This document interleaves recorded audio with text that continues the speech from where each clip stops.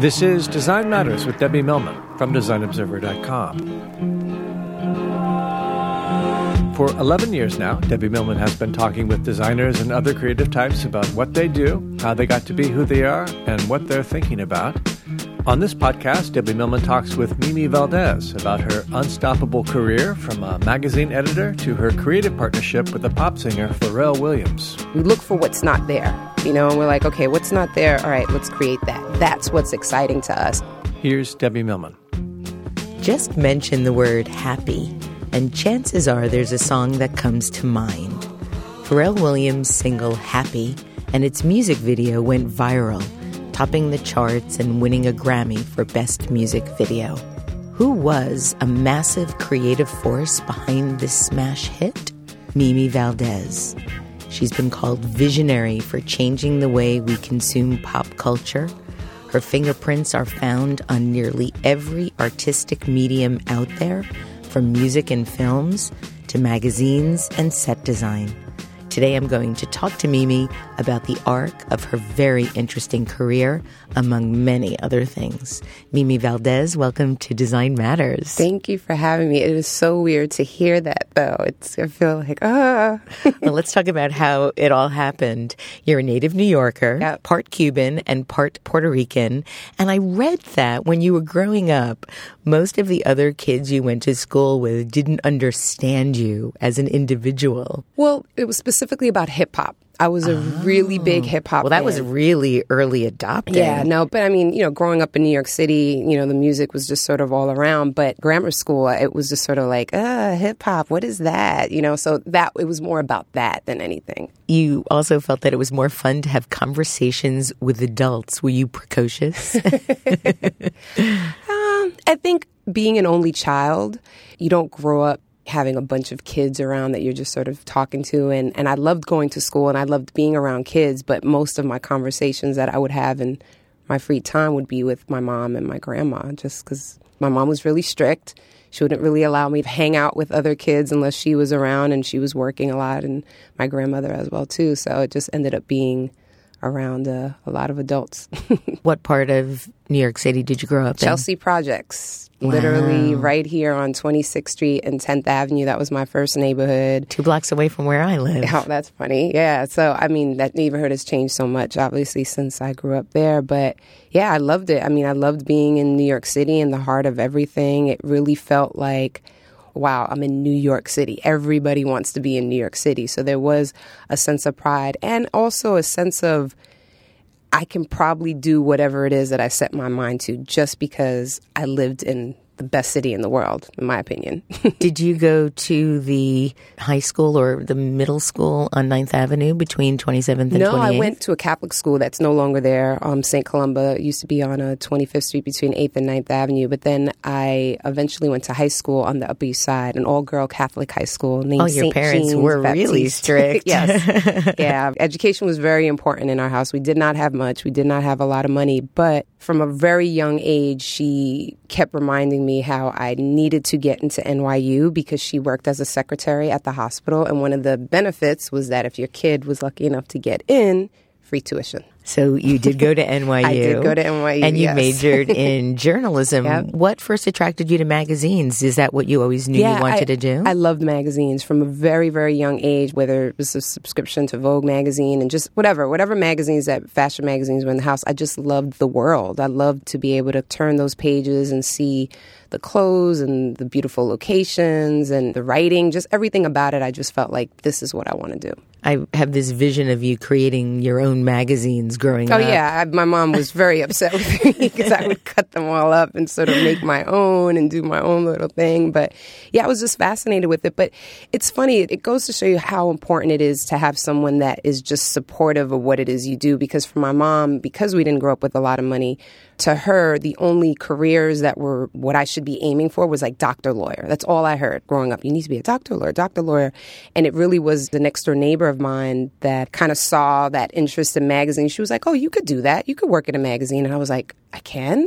And it was that sort of encouragement that made me sort of realize, oh yeah, I'm going to work in a magazine. And I didn't look back. Your mom must be so incredibly proud of you. She is, but it took her a really long time to understand what I did because in the beginning, when I did graduate from NYU, with my degree in journalism and then ended up getting a job at Vibe magazine when it first started, I think she was, I know she was just very confused. Like, wait, so are you going to make any money? Like, what is that? What do you do? She just kind of didn't understand it. It wasn't until like maybe years later when she would see me on TV sort of talking about pop culture that it kind of clicked for her like, oh, okay, I think I understand what you do now. In all of the research that I uncovered on you, it always states that you went to Vibe straight out of college and you were there since day one. Yeah. And I wasn't entirely sure if that meant day one after you graduated or day one of the magazine. I know the magazine started in 93. Technically day one of the magazine because there was a test issue of the magazine in the fall of 92 and they weren't sure, Time Warner at the time was the owner, and they weren't sure whether or not it was going to be a real thing. And then when they decided to give the magazine a green light,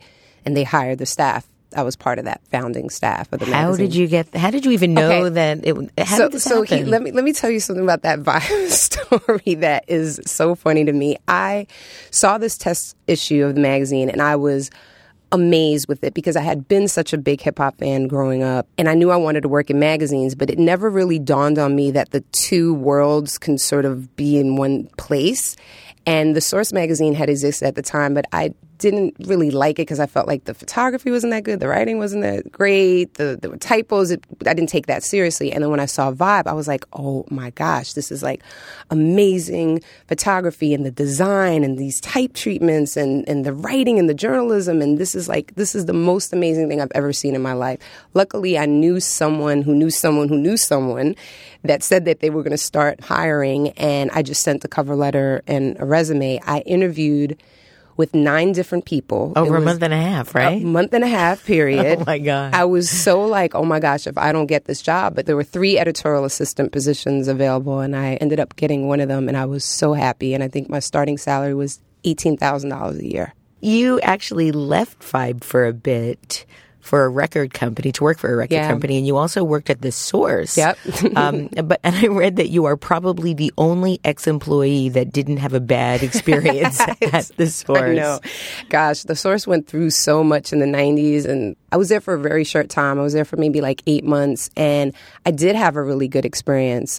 When I was there, my position was fashion editor, and they didn't really have like a really strong fashion department or even strong fashion editorial.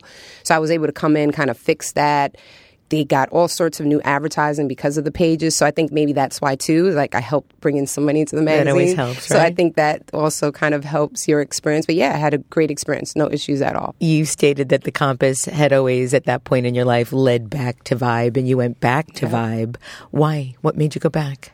Well, I think I had missed it. I was there from the beginning, and it was such an awesome experience. And again, like, my time at The Source was fine, but I felt like I was such a Vibe baby, since I had worked there from day one and really saw the growth of the magazine. So when the opportunity presented itself to come back, I was just kind of like, you know what, I'm going to go back home. You stated, albeit jokingly, that you were given the Vibe editor-in-chief job at the worst time ever. Yes. The music and the culture had gotten so huge and had become such a global phenomenon that while it was exciting to see the scope of the influence that hip-hop music had on the world at large, coverage of it was no longer owned by Vibe, and everyone wanted in on the action. Time magazine put Kanye on the cover. Beyonce was on the cover of Rolling Stone, a magazine that had all but ignored R&B for what seemed like forever. What do you attribute the mainstreaming of the genre at that time? How did that happen? Well, I think the appeal of the music is just undeniable. And I think as time went on, that just became more and more clear that for the longest time, it was such the subculture. And I think people assumed that it was only people of color that were listening to it. And then once they realized the popularity just started to grow and grow. And I mean, it's an American created music, and it's something that speaks to many people, whether it's just the sound of it that you enjoy or the lyrics that you can relate to. There's the storytelling. There's just something really fun about the music. So I think it was only a matter of time before it would become this global phenomenon. But in those very early days, from whether it was being in grammar school where I would get made fun of for liking the music to first getting to Vibe and being like, all right, we're going to really champion this genre and really help people understand why the people making it are really superstars and they are poets. This music deserves to be respected and not just considered this sort of novelty subculture that doesn't have legs. So I think for us, we just were really happy once what we hoped would happen happened. We were just upset because we were like, now we have to fight with Rolling Stone to get Beyonce. Are you serious? But whatever. As editor-in-chief, you were really instrumental in finding new superstars. And you stated, how many times can we do stories on some of these established artists? They're not going to be so open about what's going on in their life. And more often than not, you know what's going on. You know everything. Mimi, how did we get to this place where we seem to know everything about celebrities? I sort of call it the TMZ culture. Right. It's so funny because I think during the time that I said that quote, I think it was more about because we were there first and we had relationships with these artists. I've known Beyonce since she was 16, right? Jay-Z from his very first album. So because we were championing their music and really sort of helping them bring their stories to the world, we just had a relationship with these artists where we knew more about them than, let's say, a Rolling Stone did. So I think that was also really important that at the end of the day, when we did do the established stars, we were telling different stories and they were more comfortable with us because we'd known them for a long time. But it's 24 hours. That's the other thing. It's like, oh my gosh, when does it stop? It's like when an artist says something, it's like, all right, we got to report it. I'm more about the art and what it is that their offerings when it comes to that as opposed to their personal lives. Like all the stories that I wrote, whether it was Justin Timberlake, Jennifer Lopez, Beyonce, whoever, I wanted to always show beyond the glamour and the glitz, like who they truly were as a person and as a human being and what inspired them, what were the things that got them excited about making art. Those are the kind of stories, and that's how I ran the magazine. I just can't imagine having to now be so all up in everybody's business. Like, that just feels weird. Did you sense something when you met the very young 16-year-old Beyonce or when you heard Jay-Z's first album that this was the real deal? These people were going to go far? Yeah, to be honest, I think when you get in that close proximity of these artists, I find it very easy to know who the stars are. Like, they just have charisma. something. Yeah, there's just something about them. Like, my sort of test would always be like, I'd hear a song and I'd be like, I need to see the video. And then in the video, I'd be like, okay, I see something. And then, of course, when you meet them in person, it sort of gets solidified, your gut instinct. While you were at Vibe, you did a lot to try and change the perception of beauty in the media as well. And you stated that when you were growing up, you saw only one body image. You saw skinny girls that didn't have hips or butts or thick legs. And when you were working at Vibe, you were really one of the first, if not the first, head of an entertainment property that influenced the perception of women of color. Yeah, and I can't take responsibility just for me. I think that came from hip-hop. Again, if there's anyone I'm going to really credit with celebrating different body types, it's probably video director Hype Williams. Oh, yeah. Because I think even in the early days of hip-hop, the norm at the time was to get very skinny girls to play the sort of love interest. And we saw that a lot in those early hip-hop videos. And I think Hype really kind of came in and was like, okay, back in our neighborhoods, this is what we think is pretty. It's a girl with, who's more voluptuous, and we're going to start seeing those body types. And of course, at Vibe, too, we were definitely doing photo shoots with different types of body types, but I really credit the Hype Williams phenomenon of those music videos of really sort of allowing maybe the rise of a J-Lo or, a Kim Kardashian, because those bodies were not celebrated in mainstream. You expanded the Vibe brand to include award shows and internet ventures and a publication geared specifically to women. And again, in many ways, you were once again ahead of your time, leveraging the content and intent Right. of Well, the it wasn't brand. just me. I don't want to take all the responsibility. Okay. for It was that. you and a group of other people. Yeah, it was, in terms of just everyone. But you were the editor-in-chief, so Right. you were the chief, right? What gave you the notion that you'd be successful doing this? What's so interesting is that all these years later, those are the things that are left of the Vibe brand. It's funny because people ask me a lot about gosh, Vibe isn't what it used to be because, the print publication doesn't exist anymore and now it's online. And I think that has more to do with the owners, the people who eventually bought the magazine and they sold it and then someone else bought went it. through the whole VC thing, which is always bad. But I think we identified early on that it couldn't just be about print. If the magazine, the brand was going to be able to sustain and have a legacy, we had to have an online presence. The award show, we had a news magazine show that would happen every weekend. Like any media company, you have to figure out what's next and you have to just try those things. And more than anything, people have so many content options. Like, what do you do? It's like, do I watch this? Do I watch this? Do I do this? It's like crazy. So it's like, if you don't think about how to just make sure you're relevant in the future and figuring out where people are gravitating towards, you're just going to get left behind. What made you decide to leave Vibe and go to Latina? I would have stayed at Vibe my entire life, to be honest. I would have been there probably forever. Really, what happened was that new owners came in and fired all of senior management. I used to make that joke. I was like, I'll be here until they throw me out the window. And that's kind of what they did. And isn't it interesting how life takes its turns and you're doing what you're doing now? I know. As opposed crazy. to what would have happened had you stayed? Yeah, had I stayed. Look, I think I would have been very happy, again, provided that we had the right business people running the business and taking care of things. But I think it was just more like, okay, so what am I going to do next? I never thought about pursuing something outside of magazines, which is why my next position was Latina. I was like, oh, okay, I know how to do this. Like now I'm doing a women's magazine for Latinas that has everything from music, fashion, and beauty. You came in and redesigned the website and the magazine. Yeah, magazine changed the logo. Yep. It's gorgeous. Oh, thank you. Yeah, it's still there. They still kept it. I know. The first issue under your redesign featured a piece on Jessica Alba, yes, which you also wrote yourself, and it immediately went viral. Yeah. You addressed the misguided rumors about her not wanting to be labeled as a Latina actress and detailed some of the hate she had experienced online.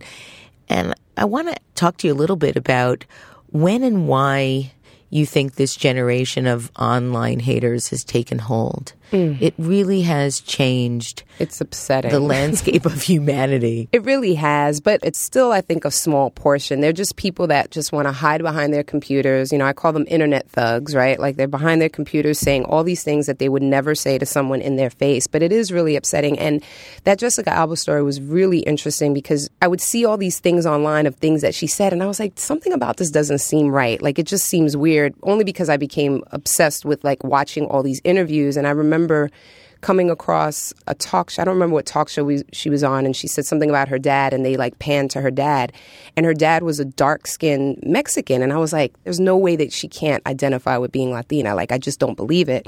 And then sure enough, when we landed the interview and I got to talk to her about it, yeah, it was like all lies. Total lies. In the interview you conducted with her, she spoke really candidly about growing up with her Mexican dad and a white mom and the many struggles and issues she had. Yep. How did you get someone so famous to share such intimate stories about who they are and what they stand for? I mean, it's a pretty remarkable article. Oh, thank you. Thank you. I think when I do decide to write, everyone knows I turn into a crazy person because I obsessively research. I'm telling you, I think I saw every interview that Jessica Alba had ever did. I just was searching on YouTube or reading magazine articles. So I think part of it is that I come into it super prepared. You'd be surprised, but I just think a lot of journalists don't come fully prepared, or they come with obvious agendas of like, all right, I'm trying to get the drama, I'm trying to get the scandal. And I think as an artist, these celebrities just sort of shut down. And I've luckily had this ability that people kind of know my intentions and know that I'm trying to get something other than just the gloss and the glamour. I remember Jennifer Lopez's sister said to me, she was like, you get the best interviews out of my sister. She was like, I don't get it. She was like, I don't understand why your stories are like, so I read them and I feel like this is who my sister is. And again, I think I was just super prepared and she knew my intentions. I wasn't trying to get her or do anything. And she's revealed the craziest things to me. Everything from like feeling that when she was dating Puff, Diddy at the time, and she felt like he was cheating. Again, like all these stories. But I think when people have interviewed her, I think they think that she's going to be an intimidating person, and she's not. She's a sweetheart. She's probably one of the most generous sort of human beings I've ever met. She's just very sweet, and I can say that about like Beyonce. Beyonce is like the nicest person you will ever meet. She's painfully nice, that girl. Good to hear. While you were editor-in-chief of Vibe and Latina, you won a Magazine Mentor of the Year award from the Magazine Publishers of America and a Community and Civic Duty Visionary Award from New Vision Magazine. It seems that working with communities and underprivileged kids has been a pretty critical component to a lot of your work. Is this how you first met Pharrell? Pharrell I actually met when I was at Vibe. I interviewed him. So we've been friends for, now like 15 years. But at the time, the Neptunes were just starting to become really popular. And he was so brutally honest about how just kind of being annoyed that every artist or label were coming to him like, oh, if the Neptunes give you something, it's going to be a hit. And he was just like, oh my gosh, like, we're not the answer. Like, I just want to make music. I don't want that added pressure. And I just thought that was so like, that's different, right? Like, you don't expect someone to sort of, say those sort of things. And then we actually met in person when I interviewed Justin Timberlake. We put Justin Timberlake on the cover of Vibe, so I had kind of first white guy, right? Yeah. Well, was he the first white guy? Yeah, I guess he was. I was there for most of the recording of the Justin Timberlake album, and that was the first time I met Pharrell, and we just connected. It was like literally like a brother-sister relationship. And to be honest, it's like I'm a journalist, he's an artist. It could be kind of weird. Again, he's just a normal person, and so it just worked, and we've been friends since. In 2009, you and Pharrell launched Kidult, which was a news and entertainment website for teens. And in 2013, you joined him as creative director at his production company, I Am Other. Last year, you were promoted to chief creative officer. Congratulations. Thank you. How would you describe I Am Other? And what's with the name? So actually, I came on, he started, I think you said 2013. It was 2011 that he officially started I Am Other, and I came on as creative director. So I Am Other, he had always wanted to create a company which he calls a creative collective. Just sort of, it would be the umbrella company of all his different ventures. But the name actually came from a meeting he had with Lauryn Hill. She was being really sweet and very gracious about like, I like what you do. You're very different. But she was like, but you know what? If you work with me, I need other. And that just stuck. And he was like, other, okay. So that was always in his head that one day he wanted to kind of use that for something. And then it morphed into sort of I Am Other, and this idea of it's okay not to fit in. And Pharrell's always been the weirdo, right? Even when he came into music, I remember A&R guys that I knew when I think Nori's Super Thug came out. And that was like the first time I really paid attention to a Neptunes record. And I was like, oh my gosh, what is that? And they were like, isn't it like the hardest hitting hip hop song you've ever heard? And I was like, yeah, it's crazy. And they're like, yeah, but the two guys, they're two weirdos from Virginia Beach. Like, that's how everybody described them. They were just such outcasts. They looked different. They dressed different. No one understood them. So I think that has always stayed with him. Now it's funny because he's considered so cool and people look at him as an icon. He doesn't look at himself that way at all. He still thinks of himself as like, oh my God, they're all going to realize one day that I'm not supposed to be here. Like, he lives with that he sort has of imposter syndrome too. Yes, he definitely does. Oh my God. So that's where he just wanted the company to be a reminder for people who feel like nobody gets them and no one understands them, and that's what he wanted the company to sort of represent. And yeah. So interesting, because I see him as such a trendsetter and a visionary. But I guess in order to be somebody that really takes culture to a new place, you have to be other. You have to be outside of that. Well, he likes operating. And I think all of us at the company, I mean, myself too, just even, what I did in magazines and what he's done with music, we look for what's not there. And we're like, okay, what's not there? All right, let's create that. That's what's exciting to us. And for both of us, when something feels risky, that's when I'm like, good. This is it. Doesn't scare you? No, because I'm like, this is right. You know, like the Happy video to me is like a perfect example of that, because it was like, he had a different idea for the video. I was like, no, you know, why don't you just do what Gru does in Despicable Me? That's when the lead character is realizing he's falling in love and Happy's playing and he's dancing down the street. I was like, oh, you should just do what Gru does. People don't know how silly you are, and your personality would be a good sort of new side to show to the audience. But then when we had found these directors, we are from LA, and then they're the ones that came back and was like, oh, we want to make 24-hour video. And we were just like, how do you do a 24-hour music video? That's crazy. But because it was crazy, we were like, okay, this is it. But let's go back a little bit further. What I find really crazy about the whole thing was that the song didn't come out instantly becoming a hit. They didn't get it. Sometimes you need a visual, right? Like we tried. We like sent it to radio stations. People were telling us it's not a hit. It's not a hit. We were like, how could they have said that? I think you needed to see it. It didn't sound like anything on the radio. It was completely different. But it was very shocking to us because this is coming off of the success of Get Lucky and Blurred Lines. And we were like, oh, okay, well, surely it'll just fit right in there. No, everybody was like, the radio programmers, we just kept hearing, it's not a hit, it's not a hit. And all summer we were like, we should do a video, we should do a video. And then it wasn't until September that we actually did the video, but we didn't put it out until November 21st. That's the exact day that we put it up on our YouTube channel, and Pharrell tweeted it. And then we just sat back and waited, and we were just like, let's see. Let's see if this works. Now, didn't he originally want to do the video with a choir? There is a choir in the video, but he wanted this idea of like a day at church, right? Like everything that happens at church and, you know, the bake sale downstairs and whatever. And again, I think it would have been a really great video, but I don't know why. I just was like, what Gru did in the movie, that's what you should do. It's so interesting to me when things catch on, especially when they've been out for a while. Right.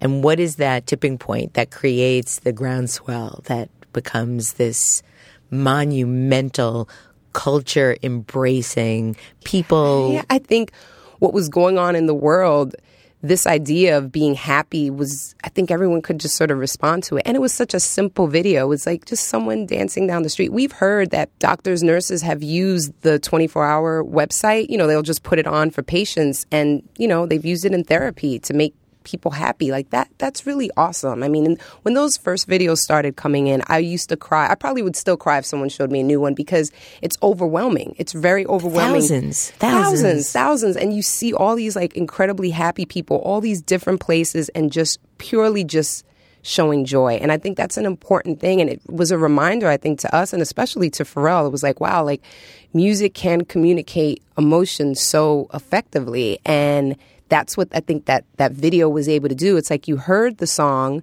and it sounded great, but it's like when you saw that video, it was like a roadmap. This is what you should do when you hear this song. You should feel happiness. One of your other ventures is a movie that's just come out. It's called Dope. You co-produced the Sundance Film Festival and Cannes Film Festival independent film. And when you and Pharrell first sat down with Rick Famuyiwa, the director of the film, you found out that the script had been turned down by just about every movie studio. Well, actually, no.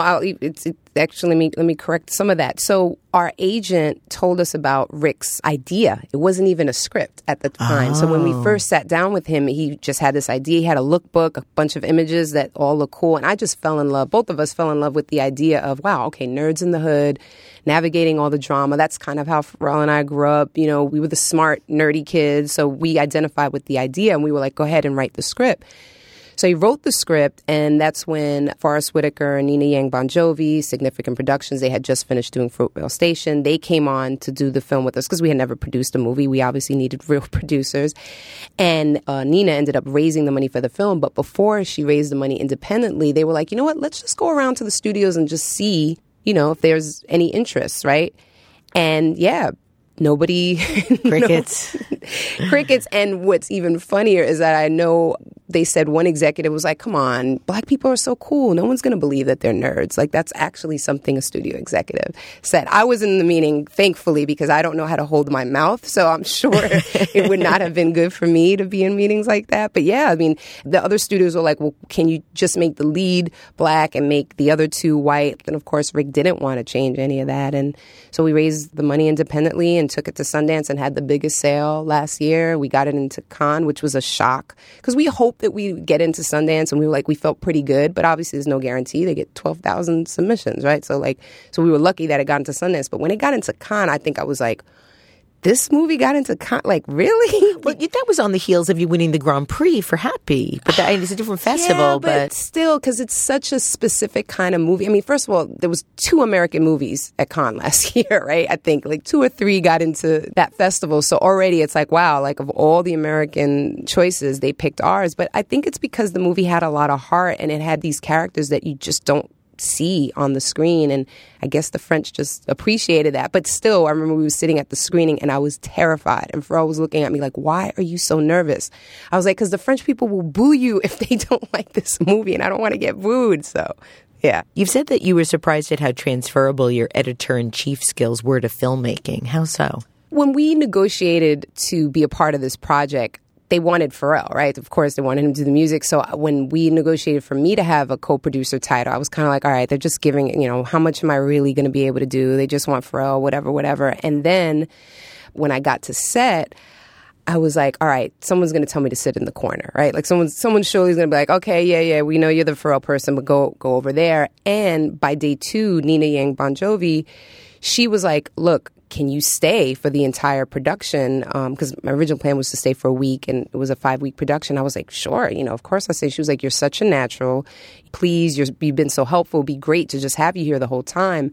And so I was, taken aback by that, really happy and excited to have that experience. But then when I realized when I was on set, I was like, oh, this is it's kind of like a magazine. You have all these crazy creative people. Everyone's working towards one goal, and you're just trying to, manage and make sure everyone's feeling supported and they do what it is that they need to do.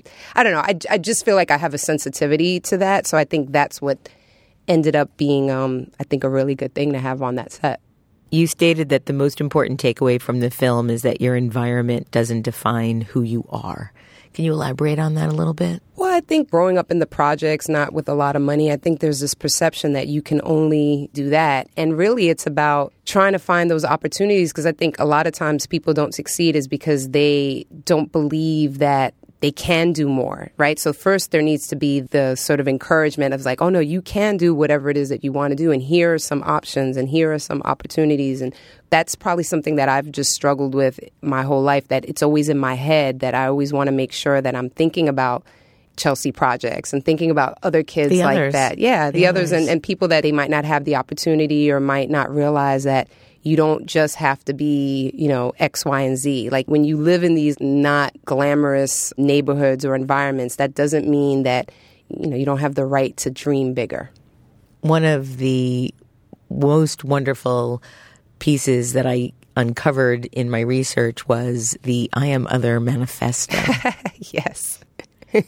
Which is really like a rallying cry for humanity. And I was wondering if you would read it. Sure, I'll read it. Wonderful. Thank you, Mimi. Here it is. I serve and represent the others because I am one myself. Others defy expectations and stereotypes. We are curious, ambitious, energetic, and have every intention of squeezing the most out of life. Above all, we are individuals. Others don't fit into categories. We are not jocks or skaters or musicians or students or technologists or audiophiles. We want to be all of the above and then some. Others are a diverse group of optimistic, bright minds connected by technology and a desire to make our mark, who together can advance culture and even humanity. Others are not defined by demographics or geography. We have shared ideals, dreams, and a vision for a new reality. Others believe individuality is the new wealth. Experiences are the new assets to acquire. Whoever is the most individual wins. I Am Other celebrates people who push society forward, the thinkers, the innovators, the outcasts. History has proven that it is the rule breakers who have the power to change the world. Be other. Thank you, Mimi. It's wonderful to be part of the otherness for this last hour, and it's been incredible. For more information about what Mimi Valdés is up to, or to get your own copy of the I Am Other Manifesto, go to iamother.com. This is the 11th anniversary of Design Matters. I'd like to thank you for listening. And remember, we can talk about making a difference, we can make a difference, or we can do both. I'm Debbie Millman, and I look forward to talking with you again soon. Design Matters with Debbie Millman is recorded at the Masters in Branding Studio at the School of Visual Arts in New York City. It is produced by Curtis Fox Productions with technical assistance by Mark Dudlick. The show is published exclusively by DesignObserver.com. You can subscribe to this free podcast in the iTunes Store.